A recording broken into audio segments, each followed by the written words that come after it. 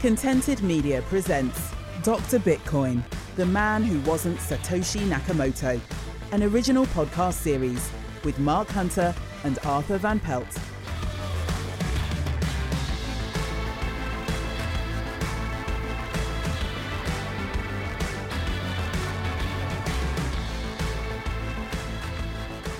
Hello and welcome to Dr. Bitcoin, the man who wasn't Satoshi Nakamoto, the podcast that can fill out a form and send it to the right people with its eyes closed. My name is Mark Hunter, crypto writer and Tulip Trust Shamir sharing slice owner, and with me as always to run the rule over the goings on in the worlds of Craig Wright and BSV this month is a man who often stomps on hard drives after failing to prove his identity. It's Arthur Van Pelt. How are you doing, sir? Yeah, I'm good again, Mark. But, you know, it has been a bit of a hectic on the medical front lately with me, because a few weeks ago I suddenly found myself in an ambulance to a hospital nearby where I live. And there they found a little but very nasty and painful infection on the side of my heart. So now I have to take medicines for a few months, and I have to be very quiet and cool down on my normal daily routines. But yeah, otherwise everything is fine, Mark. They said that I will fully recover from this infection. It will only take a few months, and I have to be careful with physical exercises. But I can still read, I can write, I can tweet, and etc. So I can make these podcasts. It's a nice thing to do in between. So that's good. Excellent. I was just going to say, at least nothing's going to stop you doing the podcast. That's a positive. Oh, absolutely. Absolutely. Cool. Well, let's crack on. We start, as always, in Lawsuit Corner, with an update on Wright's contempt of court issue regarding the Peter McCormack case. As a bit of background, when the verdict in the case was handed down on Friday, July 29th last year, an embargo was placed on the two legal firms until the following Monday, when the ruling would be made public. However, Craig Wright being Craig Wright, he couldn't help himself, and blurted out to his Slack group that spending millions of pounds to win £1 was worth it because he got to bankrupt Peter McCormack. He also emailed those outside the approved email chain with the ruling attached. Wright was picked up on this, more of which in a moment, and the judge was made aware. To cut a long story short, Wright refused to admit the breach of embargo and requested a personal hearing, and for the involvement of the Attorney General into the matter. This resulted in a 2-day hearing this month, where Wright's new legal team presented a 17,000-word skeleton argument accompanied by 1,600 pages of legal authorities in his defence. Unsurprisingly, Justice Mark Warby decided that it wasn't worth wasting public funds on fighting the case, saying, quote, "We have concluded that it is no longer in the public interest to pursue these proceedings. The court is ill-equipped to proceed in contempt proceedings where the underlying facts are disputed or a raft of legal issues raised," unquote. Arthur, this represents a new tactic, doesn't it? And one that you can try if you have a bottomless pit of money going up against taxpayer funds. Just deluge them with material so they give up. Yeah, it appears so. Indeed, I would consider it's an element of those slap suits that Craig Wright is doing, which is a strategic lawsuit against public participation, because this is how Craig Wright has solved the collateral damage of the slap lawsuit against Peter McCormack. Mm-hmm. We did get an idea, though, about which way the evidence would have taken Justice Warby, though, didn't we? Yeah, indeed. We can find the following quote, and that quote clearly hints to the direction that Warby would have taken with this, Mark. He said, "We are satisfied that there is prima facie evidence of a breach by Dr. Wright of the embargo on the draft judgment." So, yeah, I cannot read that otherwise, is that if they would have continued with this, then Craig Wright would have gone for a contempt ruling against him. Mm-hmm. Indeed, Justice Chamberlain said in the ruling that there was a, quote, "real prospect that a court might find that Wright intended to disclose the ruling and that the emails may be viewed as a further contempt," with Justice Warby adding, quote, "Does Dr. Wright have a case to answer? In our opinion, he does," unquote, but concluded that, quote, "it is no longer in the public interest to pursue these proceedings," unquote. We also got confirmation in this case of something that we already suspected. Wright and Ontier are no more. The specifics have obviously been dealt with behind closed doors, but it seems that Calvin Ayre has finally had enough of their errors and has found some other unscrupulous money grabbers for Wright to hide behind. Remember, if it hadn't been for Ontier messing up with some timestamps on evidence, this case would have been wrapped up in Wright's favour long ago. Ayre also heavily criticised Ontier for failing to properly present the damage Wright suffered as a result of McCormack's tweets, which was none, by the way, and said at the time that this would be corrected for the next court case. This already fractured relationship is now most certainly broken, with Wright's new barristers, Tim Gray of 23ES and Greg Callis of the law firm 5RB, blaming the change in representation on, quote, a conflict, unquote. As part of the proceedings, Ontier filed its own report on the matter, throwing Wright under the bus by admitting that he had indeed breached the embargo, but also stood up for him, saying that it was, quote, certainly not his intention, unquote, to breach it with his messages and the email. Gray and Callis argued that Ontier had filed its report against Wright's instructions, meaning that it could not be taken as admission of fact. They even went as far as calling the report, quote, at best hearsay, at worst a self-serving document created by the defendant's firm of solicitors to demonstrate it had not been complicit in the alleged act of criminal contempt, unquote. Wright tried to have the Ontier report rejected as evidence, presumably because it claimed guilt on Wright's part, but Justice Warby shot Wright's request down, saying that the report related to, quote, admissions made by an agent of the defendant, unquote, and that it did, in fact, appear to have been provided on Wright's behalf. Arthur, do you think there's any more at play here than Ontier just messing up with the McCormack case? That's a good question, Mark. I guess we will probably never know. Yeah, unless Craig Wright's lawyer Simon Cohen is going to write his memoirs someday and is opening up about this period of his life. But for the moment, we have to take the official explanation, I think, that Ontier had to declare these things. So they did, and it happened as it happened. Do you think we could get him on the podcast? Oh, I hope so. One day. Many years from now. No, I don't expect him to do that any day. I think we have been on his on his nerves too many times by now. I think you're right. Poor guy. Well, at least he's free of Craig Wright now. Yes, that's true. But I always found this issue something of a storm in a teacup, especially when it's compared to the fact that Wright put forward an entirely false case from the outset against Peter McCormack. And I'm amazed this issue got as far as it did. And it didn't warrant all this attention and time, but Wright was clearly desperate to avoid paying the small fine that would have resulted if he'd got a guilty verdict, instead of the multiples of that he paid to fight it. Do you think this is just another case of him desperate to keep up his never lost a court case nonsense? Yeah, we will probably never know. It might have played a role, maybe a small one. I don't know. I mean, Craig Wright he does not have any influence really on the outcome of those things, and he's doing his best to disturb things. And this time he succeeded. It could have blown up in his face also. Bigly, but it didn't. Peter McCormack also confirmed this month that, naturally, Wright is appealing the £1 judgment he received, with a hearing on that due to take place on June the 15th. Wright already stated in the wake of the verdict last year that he would appeal the ruling, and even gave a preview of the rationale he will use. Quote, too little regard is paid to the impact my Asperger's has in my communications. I intend to appeal the adverse findings of the judgment, in which my evidence was clearly misunderstood, unquote. Arthur, Wright was found to have put forward a deliberately false case, most of which he withdrew when it was found that he wasn't invited to any of the conferences he claims to, not because of McCormack's comments, but because of his pathetic attempts at academic research, which he's blamed on other people. How on earth does his Asperger's affect this? Well, of course it doesn't, Mark. And Judge Chamberlain even ruled that he had looked at it and beyond Craig's autism's claims, and he still found that it was a deliberately false case that Craig Wright had brought to his court. And that's why it is completely senseless and useless that he is going to appeal this, and Craig will no doubt lose that appeal. I'm not a gambler, Mark, but if I was, I would put good money on a bet against Craig Wright winning this appeal. Those who listened to our bonus episode this month will know that there has been lots of movement in the Kleiman versus Wright case in the past few weeks, and even since our last monthly update.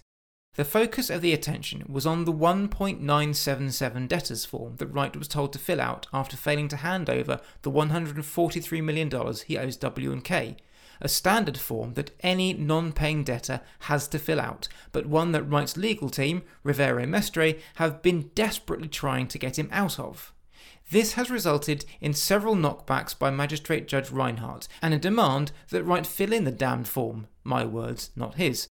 Wright did this, but Arthur, what did he do with the form once he completed it? Well, after he has been filling in something on that form, Craig filed a notice of compliance and he told the court that he had handed the form, with his notes, to his wife and his ex-wife, as Craig considers them as the majority members of W&K. And with that, he thought that he could get away with it. Unsurprisingly, Judge Reinhardt took a dim view of this behaviour and ordered Wright to send the form to the correct law firms on April 4th, ignoring Rivera Mestre's claims that Wright didn't need to fill in the form because of W&K's ownership, evil law firms stealing private info, blah blah blah blah. Almost 2 weeks went by before we got a hint that all was not as it appeared when Ira Kleiman's legal team responded to Rivera Mestre's claim that Wright shouldn't have to bear costs. This wasn't particularly noteworthy, but Arthur, what did we find tucked away in the footnotes? Oh, I'm sure, Mark, that you're hinting at the footnote that says, additionally, Wright failed to meaningfully complete the form. This deficiency will be addressed in a separate motion for an order to show cause. And here we learned that that was something we could look forward to.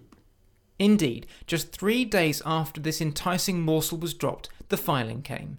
W&K demanded that Wright be sanctioned for, quote, disobeying a clear order of this court and making a mockery of these proceedings, unquote.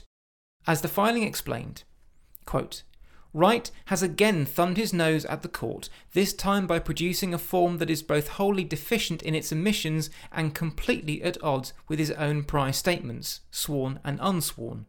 He also produced none of the required documents. Moreover, Wright designated this joke of a form highly confidential attorney's eyes only so that Ira Kleiman, W&K's true owner, cannot see it. In the end, Wright is betting he can get away with lying with impunity, leaving others, including the court, to engage in a whack-a-mole process of determining which of his lies, if any, to believe, all while continuing to avoid satisfying any part of the jury's award and this court's judgment against him, unquote. Arthur, we knew something like this was coming from the moment Wright refused to send the form to Ira Kleiman's legal team, and we weren't disappointed with what eventually came through, were we? What were your highlights from Ira's motion? Oh, you mean my highlights from that thing had a name, so beautiful. W&K's expedited motion for sanctions and an order to show cause why defendant Craig Wright should not be held in contempt. Man, these motions have titles sometimes. Wow. They do. But I found a page where they summarize all the missing info on the form, the highlight of the whole motion. It was, I think, 11 pages in total. But let me quote a few things from that page. Not only did they find that his phone number was missing, also any spousal information besides his wife's name, any information about his children was missing, but, and here we go about the more important things, any information about his real estate holdings, and instead that he had simply had been stating that his real estate has been, and then we found something that is blacked out, so we don't know what it says. His most recent pay stub is missing. His last 3 statements for each bank, savings and credit unions and other financial accounts, all missing. Any financial statements, loan applications or lists of assets and liabilities submitted to any person or entity within the last 3 years. Now, and here we go, Mark. This was for me a very interesting sentence, because it means that for the last 3 years, everything that he has been doing with his assets and with loan applications submitted to any person or entity.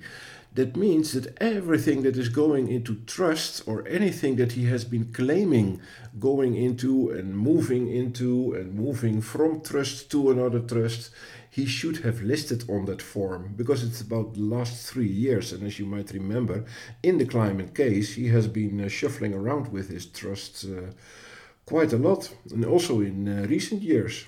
So yeah, I found this all very interesting. The other thing I wanted to ask you as well is regarding this list of things that he hasn't sent in, which also includes, quite hilariously, his last 2 income tax returns, no surprise. All these things that they want, these aren't things that Ira Kleiman's legal team have said, oh yeah, we'd like those. These are things that this form demands, isn't it? This isn't something that the legal teams have come up with. This is the state of Florida says you must hand these over. Exactly, so he cannot avoid providing that information. And no law, not even English law or American law, can go against it. It's something that is on that form, and he should provide that information. When Vel Friedman tweeted about the filing, it took me about 5 minutes to find a plethora of tweets from Wright that completely undermine this suggestion that he's the proverbial church mouse. These include, quote, I drive a Lamborghini when I'm not being driven in a Maybach. I live in a 12.5k square house with an elevator. No, some of us work because we believe that work is important and think that lazy rich people are an anathema that needs to be corrected, unquote. Quote, I am rich. My strategy is simple. I invent things. The more I create, the more value I have. I look at companies that are aligned and will further my goals. Not ever short-term profit. How do I make a target in 5, 10, 20 years? Unquote. Quote, I have enough wealth that I can lock things in areas that I don't expect to make more wealth from. You don't hold gold to become rich. You hold a variety of other assets to give you a foundation where you don't go bellow. Unquote. Quote, I have been poor. It is far easier being happy with money. Unquote.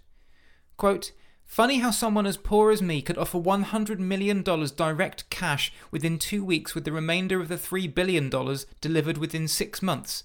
I don't think Elon Musk can do that. Yet people think I'm poor. Funny world. Unquote. Arthur, I'm starting to think he's actually lost his mind here. Can you even fathom why he's behaving this way? I mean, it's only going to end one way for him, surely. Yeah, you mean that how Craig Wright is always shooting himself in the foot with these things? Yeah. Oh yeah, for sure. It's happening here again. And I noticed that you found several examples where Craig Wright has been tweeting, and I remember he was talking about the same things in his Slack room and bragging about his riches, like that he could offer a 100 million direct cash settlement, and with 3 billion more to follow within 6 months during Kleiman versus Wright. And that he was driving a Lamborghini when he wasn't in his Maybach car with a chauffeur, blah, blah, blah, blah, blah. And then Craig expects us to believe that he owns nothing when he fills in a form under oath saying so. Yeah, right. As a result of Wright's ducking and diving, Ira Kleiman's team demanded 5 things.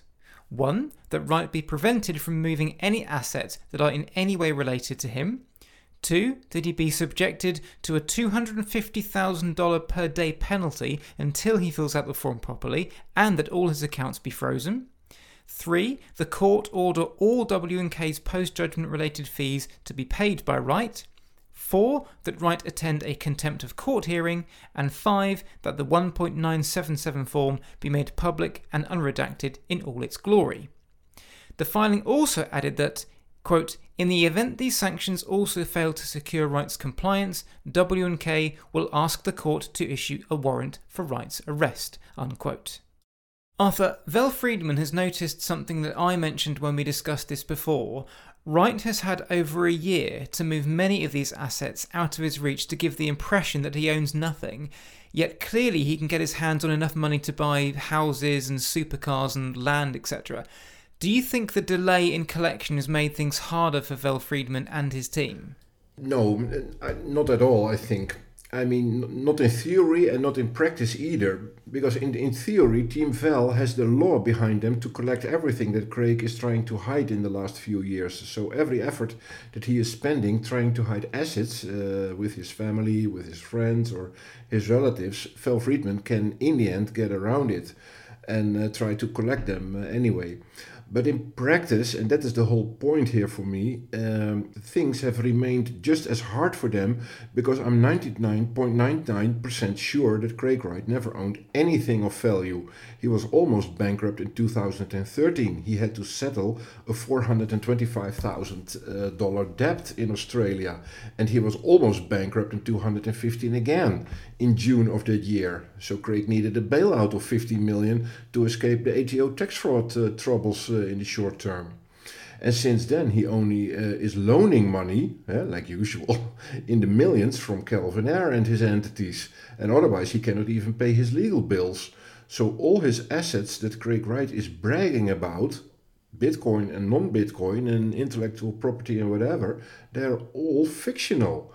They only exist in Craig Wright's mind and nowhere else. And those fictional assets are being moved to other people and to other entities and trusts and whatever things he claims is happening. Or he is making even forgeries about that. But the common thing is, they remain fictional.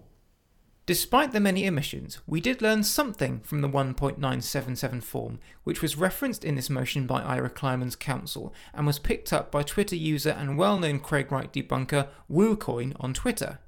He found the following in one of the footnotes, quote, "Further, documents produced by Wright's counsel in response to discovery requests make clear that various Antiguan entities are paying his legal bills, but those also were not identified anywhere on Wright's form 1.977, e.g. X7 RM00025, bill paid by Round Rock Technology Inc., and X8 RM0003, bill paid by Still Meadow Holdings," unquote. WooCoin followed the breadcrumbs and found that Round Rock Technology is part of the Rock Wallet family, the new BSV project being heavily pushed by Calvin Ayre and other big BSV names. Round Rock was established in 2019 by Antiguan company Fitzgerald Management Trust Services Inc., whose offices are also the officially registered correspondent for nChain Holdings Limited, owner of all those nChain patents. There is also a UK registered entity, Rock Wallet Holdings Limited, which lists one Ron Tarter as its director and was formerly called Fabric Alpha Limited, which is the name of another BSV wallet. Ron Tarter is also the president of the other entity mentioned by Ira's lawyers, Still Meadow Holdings, and was referenced in prior legal filings as being Calvin Ayre's legal representative.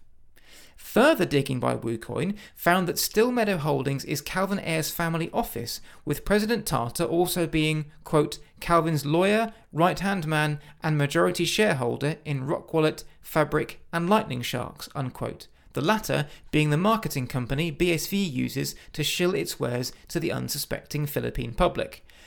Arthur, is this the clearest indication yet that Calvin Ayre is using BSV companies to funnel money towards Craig Wright's lawsuits? Oh, yes, for sure. Remember that we learned from the Peter McCormack-Libel case at some point that Craig Wright admitted that he loaned money from Calvin Ayre with the Tulip Trust as collateral. So now we know what constructions they have been setting up to formalize these loans between Calvin and Craig. Judge Reinhardt's reaction to Wright's chicanery was swift. Just hours after the filing, he gave Wright until the 25th to show cause why the redacted sections of the form should not be unsealed, with Rivera Mestre's filing coming with hours to spare. Arthur, first off, the filing was more noticeable for what was missing rather than what was in there, wasn't it? Yeah, absolutely. There was not a single word about the attorney's eyes only designation that Craig Wright was supposed to show cause for. So is there another contempt of court in the making? I don't know, but this whole process of debt collecting from Craig Wright has become quite a soap opera to follow, Mark. As usual with him. Oh yeah. As for what was actually in the form, it was quite startling. Rivera Mestre decided that the motion filed by Ira's team wasn't done because Wright refused to complete the form, but that he didn't do it, quote, in the way the law firms think he ought to have, unquote. Yes, that, and the way that the judge also thought he should fill out the form, as well as the people who designed the bloody thing. Rivera Mestre reminded the judge that Wright opposed the motion because Roche Friedman, having been, quote, discharged as counsel by the majority members of W&K and replaced by Paul C. Huck Jr., unquote, didn't have the authority to act for W&K. This, of course, relates to the attempt made last November and which was totally ignored by Judge Reinhardt, as Rivera Mestre well knows. It then reminded the judge that Wright, quote, immediately complied, unquote, with the judge's order to send the form to all the law firms, not just the ones he wanted, because he's a good little boy like that. Arthur, Wright's team raised 5 points that they said meant that Ira's motion should be dismissed, and we'll run through these now. What was the first one? Well, for starters, we see Craig Wright trying to hide behind privilege type of excuses, and that's not new, of course. We see Craig Wright try this all the time, and most of the times these privilege excuses don't fly far, and I don't expect them to fly again, Mark, but because look what Craig Wright said. With respect to much of the information requested by Form 1977 and the alleged deficiencies catalogued in the contempt motion, Dr. Wright does not have the information the law firms say they seek. It doesn't relate to the asset he owns, he does not have access to it and is unable to collect it. Even if he could obtain the data, it is doubtful that he could disclose it under British law, with which Dr. Wright is required to comply as a resident of the United Kingdom. Specifically, British law recognizes a duty of confidence that prohibits Dr. Wright from disclosing the private financial information of third parties, like his wife, his ex-wife, and adult children. Yeah, this is a tricky one because we don't know exactly what information he's talking about here, so we can't laugh directly at the idea that he can't get hold of it. But I find it hard to believe that he doesn't know how to get hold of information on the owners of his cars and property, or who owns his various trusts and companies. How hard do you think Craig Wright's tried to get this information? How hard? Well, of course our friend Wright didn't bother even trying, Mark. If you ask me, all he is doing is trying to delay the whole thing as long as possible so he can go and create a few more forgeries if needed. That will explain why his assets are in trusts and cannot be accessed by him. That is what I expect to happen in the near future if this continues for much longer. Mm-hmm. Also, we don't know about this duty of confidence thing and if Rivera Mestre's understanding of it is accurate, so we'll just have to sort of wait and see on that one. Okay, what was the second reason they gave?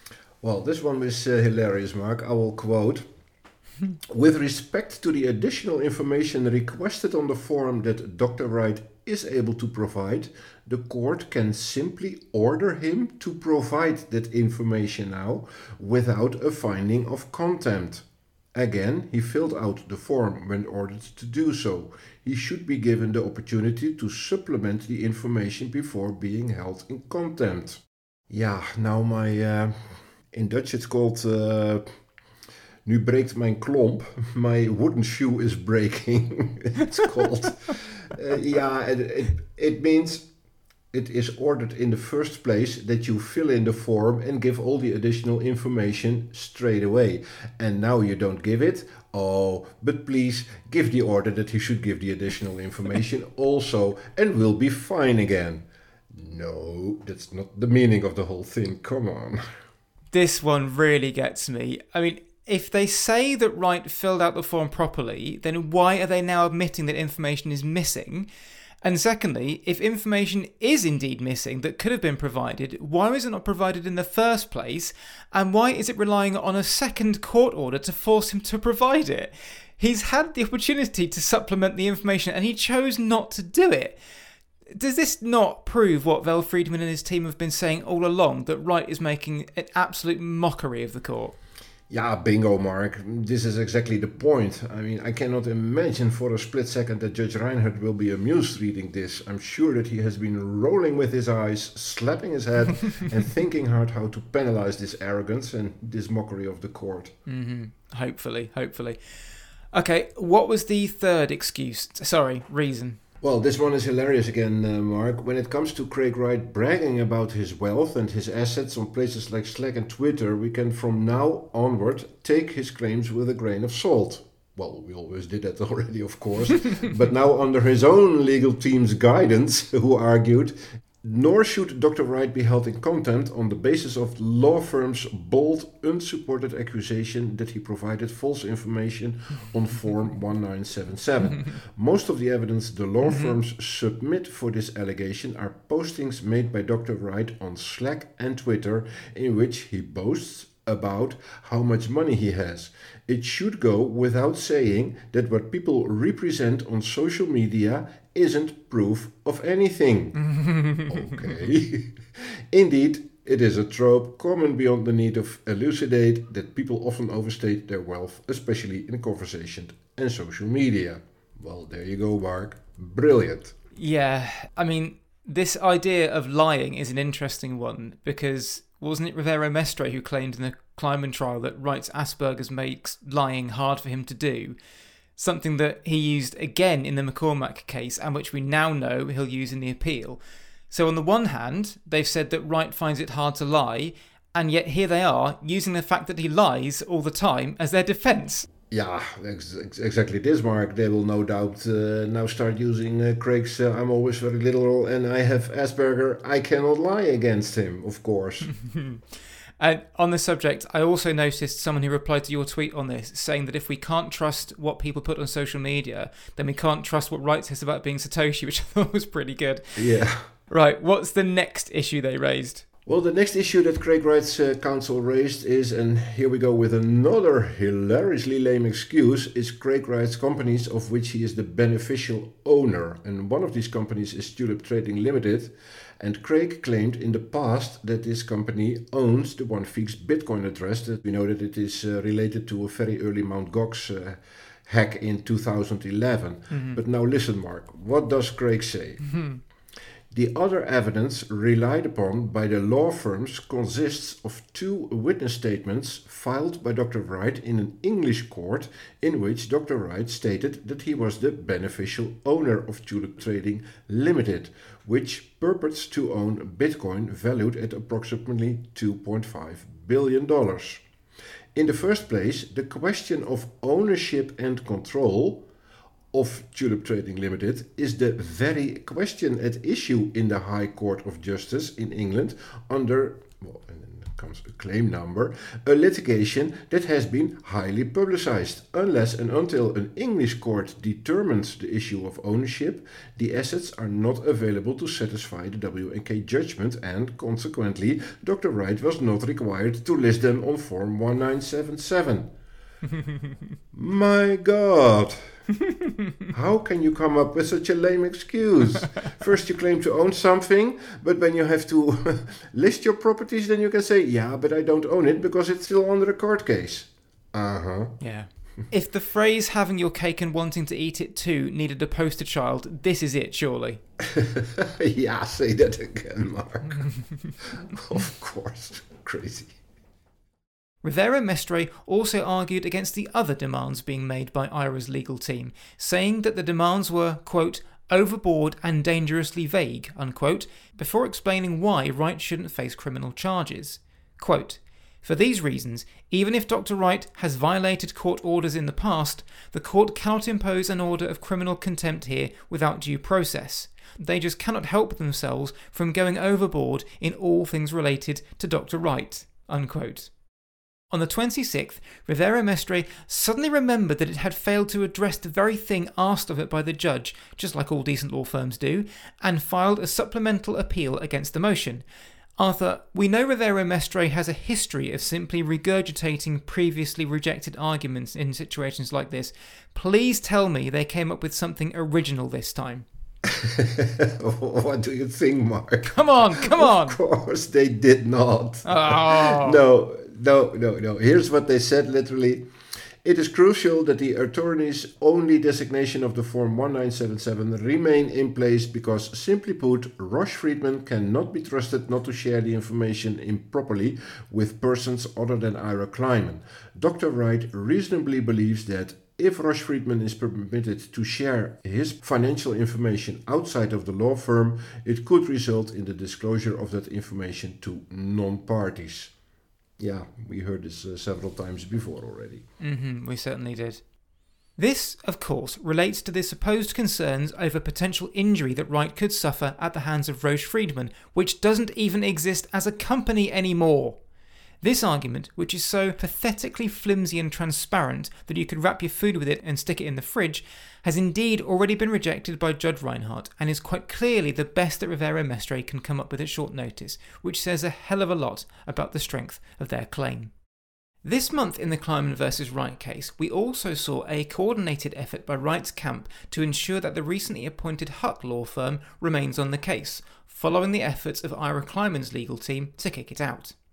This was denied last month by Judge Reinhardt, who said it wasn't his place to make what was essentially a call over the ownership of W&K. Ira's legal team appealed this decision, saying that the judge misapplied the law when coming to his decision, and on the same day, April 17th, Ramona Ang, Lynn Wright and Paul Huck all made filings regarding this matter, representing possibly the first time that three people who have nothing whatsoever to do with a lawsuit have felt the need to submit filings over it. The message was the same throughout all three filings. Judge Reinhardt was correct in denying Ira Kleiman's motion to kick out the Huck law firm, rehashing the same arguments over ownership of W&K that we've come to know and love, and that we won't bore you with again. Needless to say, they are the same arguments that both Judge Reinhardt and Judge Bloom have already dismissed, but because Judge Reinhardt made the call in the first place, it's unlikely that he will overturn it, which Wright's team will undoubtedly cheer as a victory spurred on by their actions. In other lawsuit corner news, we also learned this month that Craig Wright will face Roger Ver in court in Antigua after the Bitcoin Cash head failed to get the libel case against him thrown out. This case dates back to tweets Ver published calling Wright a fraud during Wright's 2019 libel lawsuit frenzy. Wright tried to sue Ver in the UK in 2019 over the matter, but lost over jurisdiction. Ver then relocated to Antigua, where Wright has held citizenship since 2016, allowing him to sue Ver there, which he duly did. Ver again tried to get this thrown out and recently failed, meaning the case will go ahead. This is one of two of Wright's libel cases that hasn't gone to court yet, with the two that have seeing McCormack losing to Wright last year but having to pay only £1 in damages, and Hodlonaut's UK case against Wright yet to go ahead. Hodlonaut, of course, already won his case against Wright in Norway, but faces a new trial after Wright won an appeal. Taking a slight detour from Lawsuit Corner, we also learned this month that the SEC is suing the recently shuttered Bittrex exchange over the sale of securities, naming a bunch of coins it says were securities that Bittrex had been selling to the public for years. Arthur, we knew we weren't going to see Bitcoin on that list, but it was a little bit disappointing that BSV wasn't on there too, wasn't it? Yeah, it was actually, because it was only a few weeks ago that Bittrex had actually delisted BSV from their United States platform, and now they are going to delist it from their global platform somewhere in the month of May, we just learned a few days ago. But anyway, it would have been quite an irony if BSV was mentioned on the list of the SEC, of course. This month also brought the potentially interesting news that every device with a Mac OS operating system released since September 2018 has had a copy of the Bitcoin white paper stealthily tucked away in an inconspicuous folder under the file name simpledoc.pdf. This news was fun in itself, but of course as far as Craig Wright is concerned, it takes on a whole new dimension. Arthur, why is this discovery particularly badly timed as far as Craig Wright is concerned? Well, as we all know, Craig is already suing a long list of parties about Bitcoin copyright things, including the Bitcoin white paper copyright. And now Apple is not on the list. It would have been nice if they were on that list, of course. Wright was quizzed on whether Apple's actions constituted a breach of copyright, to which Wright simply replied, yes, leading to countless news stories suggesting that Wright might be about to sue Apple over it. Arthur, this throws up a very interesting point as far as Wright is concerned. He says that he's fighting the likes of Coinbase and Block and all these developers because of some moral duty to act after they stole his idea, and now he's faced with what would be the ultimate test of his suggestion. Apple has perpetrated a far more heinous crime as far as he is concerned. After all, there's no debate about formats and blockchains here. So if he doesn't take them to court, what does that say about his moral right argument? Yeah, that seems to have gone down the drain, doesn't it, when Craig will not sue Apple? And imagine the financial damages that Craig should be invited to request, like tens of millions of devices. I looked it up, but Apple is selling between 15 and 20 million Mac devices per year. Now, and this is running since 2018, so that is roughly 5 years. Then we're talking about close to 100 million Mac devices, each containing the Bitcoin white paper. Well, and then maybe Craig could request a few dollars per device. Who knows? And maybe even more than a few dollars, including damages. So it's about potentially about quite a lot of money. Well, get your crystal ball out. What do you envisage happening if Craig Wright actually does go ahead and sues Apple over this? Well, I think it mostly depends if Craig is requesting financial damages, because if not, there's the risk that Apple might think, well, let's give in, who cares? But that might not stop Craig Wright requesting substantial financial damages. If he puts that on the table, then Craig will, most likely, no doubt, he will find a worthy and very wealthy opponent in Apple. And Apple will then crush Craig Wright with his false stories and forgeries, of course. Mm-hmm. Calvin Ayre also commented on this story on Twitter, bringing in Wright to say, quote, "Craig, this also means Apple must play ball with Satoshi now," unquote, which garnered a response that I think, Arthur, we can both get behind. The silent OG said, quote, "Oh, nothing would make us happier than Clown Toshi going to court against Apple's lawyers in a country where the courts aren't too lazy to go through a few thousand of forged documents. Go ahead, buddy, we're waiting." I think that sums it up quite nicely, don't you? Absolutely, Mark. Of course, the BSV faithful couldn't help but take an utterly incompetent view of the news, with the only post regarding the issue on the BSV subreddit claiming that the version of the white paper is the fraudulent copy with aka Craig Stephen Wright printed next to the name Satoshi Nakamoto. This, the poster said, was proof that, quote, "Apple acknowledges the fact that BSV equals Bitcoin," unquote, adding that, quote, "This is an important fact," unquote. Other members of the subreddit, after checking first of course, confirmed that this was in fact not the case, although it did lead one numbskull to wonder if Apple was going to buy up enough BSV to make it the same price as Bitcoin. You can smell the desperation from here. With Lawsuit Corner dispensed with, we'll take ourselves off to our recently installed patent penthouse, where, Arthur, I believe you have some updates for us. The latest news is that we, and with we I mean patent lawyer David Pierce and the undersigned, we filed another 2 oppositions recently against existing Craig Wright patents.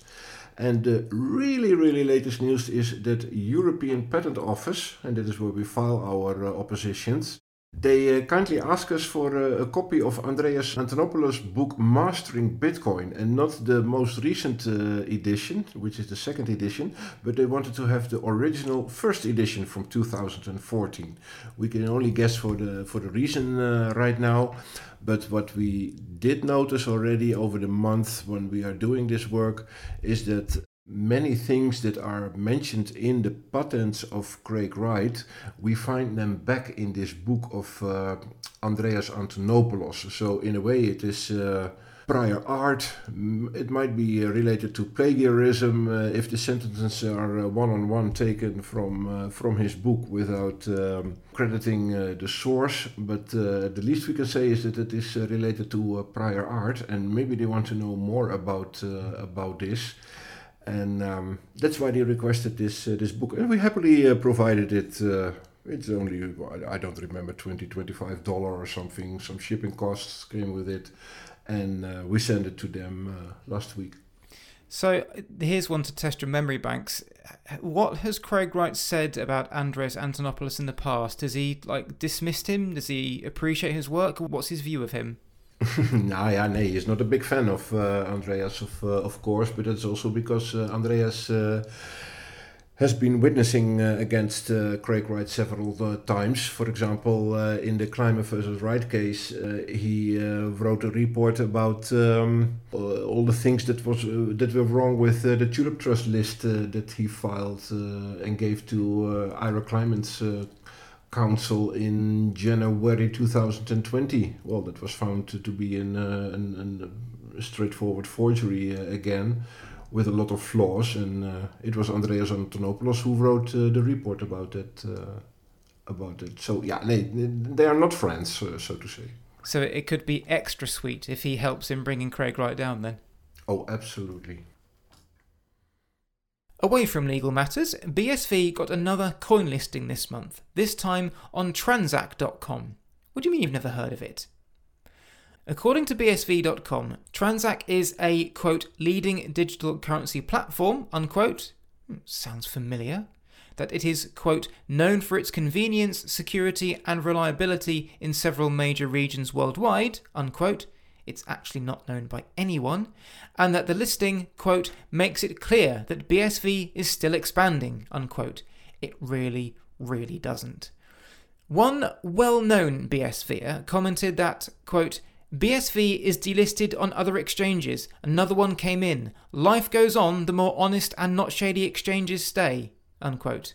The BSV crew fell over themselves to gloat about the ability to trade BSV on a leading digital asset exchange once again. Only there's one problem.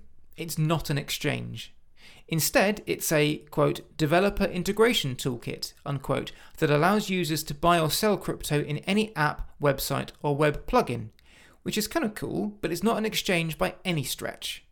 Transac, by the way, hasn't mentioned the inclusion of BSV once in its social media channels or on its blog, showing how proud the leading digital currency platform is to host the buying and selling of BSV. So the only way to actually buy BSV through Transac is to develop some software, implement the plugin, and then use it on yourself. Good work. Driveway botherer Joshua Hensley had a moment of clarity this month when he penned an opinion piece for CoinGeek titled Are We Wrong?, where he finally acknowledged that all is not well on the good ship BSV. In the piece, Hensley noted that BSV, quote, continues to make new lows against BTC, nearly worth 1/1000th of what most people call Bitcoin, unquote, and noted its fall from grace from the top 10 at the time of its launch in 2018 to the low 70s today, where he notes its companions such as Mina and Cake. Hensley then allowed CoinGeek's readers to peek behind the curtain we've been standing behind, shouting to anyone who will listen for a year and a half now, quote, the maligned chain still processes millions of transactions per day, but clearly this is not leading to any appreciation in the coin price, which indicates that the nature of these is not actual exchanges for goods and services, but applications simply flexing by putting data on chain just because. If anything, the more of these types of transactions that get put on chain seems to correlate to lower demand and, consequently, lower coin prices, unquote. Worse was to come, as Hensley criticised the lack of enterprise adoption, calling promises from the likes of Calvin Ayre, quote, tired lines, unquote. Joshua, I think he meant to say tired lies, and pointed out that developers are fleeing BSV like rats deserting a sinking ship, and that BSV has only 2 consistent miners. Then, in a turn of phrase that makes a mockery of the famous Pac-Man charts that BSV supporters love to trot out on a regular basis, Hensley noted that, quote, there is not enough transaction volume despite the millions being broadcast to the network daily to amount to enough fee income, unquote. Perhaps most tellingly, and riskily, Hensley also hit out at the BSV management. Quote, community members and leaders need to realise that the current strategy, whatever it is not effective, unquote. Arthur, these are all things we've known for a long time, and we know that CoinGeek only allows things through if it benefits BSV in some way. This was an almost totally negative piece. What did it gain by publishing this? Yeah, good question, Mark.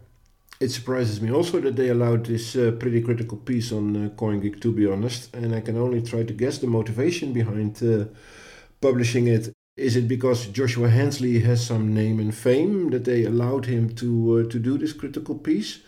Or did they think that it would be good to do a bit more critical approach anyway to the standard BSV narrative in an attempt to ruffle some feathers? Was this a cooperation between Joshua and somebody else who thought that it would reach Calvin Ayre? Again, we can only guess what are the dynamics in the CoinGeek offices that these things are happening. I don't know. Many predicted that in criticising BSV and its leadership, revealing some rather unpalatable truths in the process, the post would mark the end of Hensley's spell as CoinGeek writer, and now blockchain conference speaker. After all, anyone who knows anything about totalitarian regimes knows what happens to those who speak out. However, either Calvin Ayre didn't read the article properly or didn't seem to care, responding on Twitter that, quote, "Until any other chain can prove to scale, then BSV is the only option for enterprise and government, it's that simple," unquote. I mean, it's gibberish, of course, but it never even mentioned the central points raised. The BSV supporters on Reddit were in bullish mood, ignoring the plethora of concerns raised by Hensley to focus just on price, with one saying, quote, "As I've said before, the pricing seems to be all made up to me. Speculation is fine if you want to do it, but understand these prices are probably decided upon by a select few at the annual barbecue to which you're not invited." He's not wrong, at least as far as BSV is concerned. After all, who can forget that famous dinner photo featuring the BSV high table in 2020 and Calvin Ayre's deleted tweet about them working on something that would boost the BSV price right before the bonded courier arrived? That's one barbecue many of us would have paid not to attend. More comments about the crypto cartel followed, totally ignoring the mountain of evidence Hensley presented that states exactly why the BSV price has actually tumbled. Arthur, they won't even accept the truth when it comes from one of their own. Nope. I mean, Mark, I'm noticing that the people who are now still in the BSV camp, they are, if you ask me, they're probably lost forever until the ship has sunk to the bottom of the ocean. I mentioned to somebody a few days ago that I have counted 30 plus delistings of BSV in the last 6 months alone. And then this guy replied, "BSV being delisted by scammers is not a loss. BSV is the real Bitcoin and people are starting to see that." And this is a real response that I received 2 days ago, Mark. Amazing. Yeah, they just have a reason that delisting is good and BSV is still the real Bitcoin and people are starting to see that. No, 30 delistings in 6 months means that people are starting to see how crap BSV is. And they are so delusional. The thing is as well, imagine if all those 30 exchanges, plus all the ones that delisted it in 2019, Binance, Kraken, Coinbase and all that, if they suddenly tomorrow turned around and said, "Oh yeah, you're right, you can have it back, you can go back on our exchanges again," they'd be over the moon. They would totally forget anything they'd said in the last day that was negative about that, wouldn't they? Absolutely. There were more telling responses to Hensley's piece. Kurt Vukert Jr. said that, quote, "The market is always wrong," unquote, before also ignoring the negatives Hensley espoused. Quote, "As for BSV, our work is noble because it's a brilliant idea, but the blockchain economy has been taken over by a culture of extreme mediocrity and violent narcissism from people who think they're libertarians but are actually communists," unquote. You see, it's the blockchain economy's fault. They're the ones spamming the network and not netting BSV enterprise deals, not the BSV leadership. How foolish of us! Interestingly, however, the vast majority of the replies to Hensley's tweet referencing the article from BSV supporters were much more sanguine on the prospect of anything changing.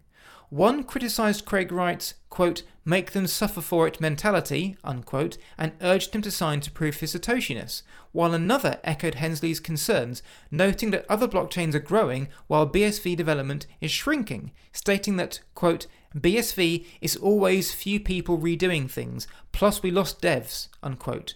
Another said that he had, quote, "tried to have this conversation a year ago, but no one was ready to listen," unquote, before adding that Wright and Ayre's Twitter antics, the focus on PR over development and aggressive patent disputes were also part of the problem. Arthur, it's interesting to me that these responses aren't people outraged by the suggestion that BSV is failing. What they actually show is a bunch of people who are well aware of what's happening and have known for some time. A year or two ago, the response would have been quite different to this, wouldn't it? Yeah, definitely. If you ask me, we can see that the BSV community is slowly evolving from Craig Wright fans who hope that Craig is Satoshi after all and that he will go make the BSV token moon for them, to a group of people who claim that they are less interested in Craig Wright and instead are more interested in the BSV tech. This latest narrative of more BSV and no or hardly Craig Wright is supported by a few handful of people who post on a daily basis in the marketing ravings of lightning sharks. We learn about those people, few handfuls, for the last few months. We suddenly see them pop up. It's so not organic what's happening there, and they only post about the wonderful tech of BSV, and it's all written by lightning sharks. It's so easy to see. It's so transparent. There's times when I've seen somebody post a tweet thread, like a 5-6 long tweet thread, and they're just copying and pasting stuff from a CoinGeek article or a BSV Association article and making it seem like their own. It's not even edited, it's just copied and pasted. You can tell at one glance. I think that those people in the Philippines are also being paid a few pennies per tweet that they are doing. Yeah, that's why they just quickly crank them out. Volume, not quality. Yeah. N-Chain Godfather and winner of the I'm so deep into this shit that I can't back out now trophy, Stephen Matthews, claimed on Twitter after someone linked the decline in price to an overall decline, quote, "Correction, BSV is not in decline. To make this statement is madness," unquote. Others also chimed in, agreeing with Matthews that share price alone doesn't dictate how successful a company is. Arthur, it might not be the only measure that should be taken into account, but it's certainly highly reflective, isn't it? Yeah, of course. But since the price of BSV is in decline for many years in a row now, I mean, the hardcore BSV fans have tried to find a delusional narrative that works for them. And I'm always surprised when they dare to share that delusional narrative with the outside world. But here you go, Mark. Even Stephen Matthews, the guy that we know from his verification of Craig's OneFeex paper wallet forgery, the guy that told Tal shareholders that Tal would never sell the BSV that they mined, but instead add them to all the treasury. And then the shareholders found out that Tal had actually been a net seller of BSV all this while. And yes, it's also the same guy who saw his live witness testimonial about Craig's Satoshiness thrown out in court Oslo last year because he couldn't show any physical evidence to support his lies and nonsense. So this is the guy that is saying that BSV is not in decline. This guy is not of this world. Seriously. But Mark, allow me to break the news on something else.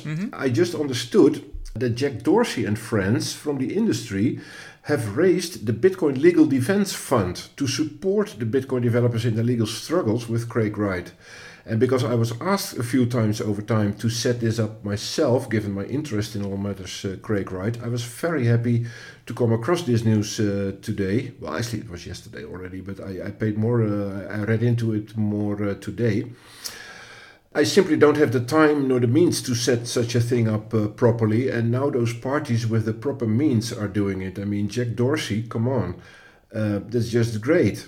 And I read an BTC Times article about it, so I will just quote the highlight from there. It said that 13 Bitcoin core developers facing legal action from Craig Wright are receiving support from the non-profit organization Bitcoin Legal Defense Fund, co-founded by Jack Dorsey, Alex Morkos and Martin White. The outcomes of these cases could have significant implications for the future of open source software development as well as the Bitcoin ecosystem. 11 developers who are being backed by the Bitcoin Legal Defense Fund are set to submit their defense on April the 26th against the lawsuit filed by Tulip Trading Limited. The lawsuit pertains to the alleged hack in February 2020 that resulted in the loss of 111,000 Bitcoin, which Wright claims to own. This type of news makes me so happy because who has been feeling lost and alone all this while since Craig has been threatening to bankrupt them and do whatever came across his crazy mind. He has been making a lot of threats into that direction, and those lawsuits we know from Hodlnaut, they are so extremely costly. They run into the millions. And now we have someone, not even one, several people who are backing them. And that makes me really, really happy. I think this is a big relief for those Bitcoin core developers. Yeah, they needed it. And I remember Jack Dorsey talking about this last year. It was around this time last year he started talking about it, even called it the Bitcoin Legal Defense Fund back then, but I never heard anything from it, and I thought he'd forgotten about the idea. So it's great to see that not only is it alive and well, it's being used for the purpose. So hopefully we can get our hands on this filing and we can report on that next month. Yeah, indeed. Arthur, there's something I'd like to end on this month that I think it's worth a few minutes of consideration. Today is April 26th, 2023, which means that it's 10 years ago today that it's believed that Dave Kleiman died. Now, those who have been regular listeners or who know the Craig Wright story will know of his role in the Craig Wright story. But how would the story have been different if Dave Kleiman hadn't died 10 years ago today? Ooh, that's a good question, Mark. I mean, Dave Kleiman, after he died in April 2013, he was a big inspiration, and I mean it in the wrong sense of the word, of course, to Craig Wright in his Bitcoin fraud. So he will always be remembered as the guy that Craig Wright dragged into his false stories, and then his brother Ira Kleiman sued him for that fraud. But what if Dave Kleiman was still alive? Would Craig Wright have found enough foundation elsewhere to start using Bitcoin in his tax fraud and then ramp up with a Satoshi cosplay? But I think, yes, I think so. Because Craig Wright was already into Bitcoin in April 2013, before Dave Kleiman died. He was already buying Bitcoin on Mt. Gox before Dave Kleiman died. And he was already thinking about opportunities how to use Bitcoin for his tax fraud. And Dave's death was just an event that he could use to set up a scam. But in that same era, Craig also set up identity scams and bookkeeping fraud around, for example, Mike Ferrier and Deborah Kopsa, don't forget her. Dave Kleiman has become a well-known and big name by now because of Craig Wright's false Satoshi claim, but back then he was just one of several victims that Craig Wright abused in his tax fraud and in his scammery and bookkeeping fraud. And if it hadn't been Dave Kleiman, I think, then another person with another name would have crossed Craig Wright's path, I'm quite sure. This brings me to the last thing I wanted to say today, Mark. Allow me to close this episode with a Craig Wright quote of April the 23rd, a few days ago. It's such a beautiful example of projection again. Okay. He says, "No, the proof is very easy. In this instance, absence of information demonstrates fraud." Yes. Amen to that, Craig. Oh, gosh, that guy needs to take a look in the mirror. Unbelievable. Yep. Well, Arthur, thank you for that little summary of Dave Kleiman and what difference he might have made had he survived. And thank you for your insight on other matters. And thank you for joining me for this monthly update as usual. Yes, as usual, with pleasure, Mark. Great stuff. And I'll see you for the next one. Aye, sir. Cheers. Thank you for listening to this episode of Dr. Bitcoin, the man who wasn't Satoshi Nakamoto. Don't forget to subscribe to the show on your podcast platform of choice to get these episodes the moment they drop. And if you enjoyed what you heard, we'd really appreciate a star rating and even a review to help us get this out to as many people as possible. Our monthly bonus episodes are available to download from our website for a small consideration. And if you'd like to access all these bonus episodes, plus these monthly updates a few days early and other goodies, you can do so by becoming a Dr. Bitcoin supporter through Patreon or Spotify. See the details in the show notes for information on how to do this, or head to our website, drbitcoinpod.com. That's drbitcoinpod.com. You can also follow us on Twitter at drbitcoinpod, and you can email us at drbitcoinpod@gmail.com. That's drbitcoinpod@gmail.com. Thanks very much for listening, and we'll speak to you again soon. You've been listening to Dr. Bitcoin, the man who wasn't Satoshi Nakamoto. Written by Mark Hunter, with additional material by Arthur Van Pelt. Editing and production by Mark Hunter. This has been a Contented Media production.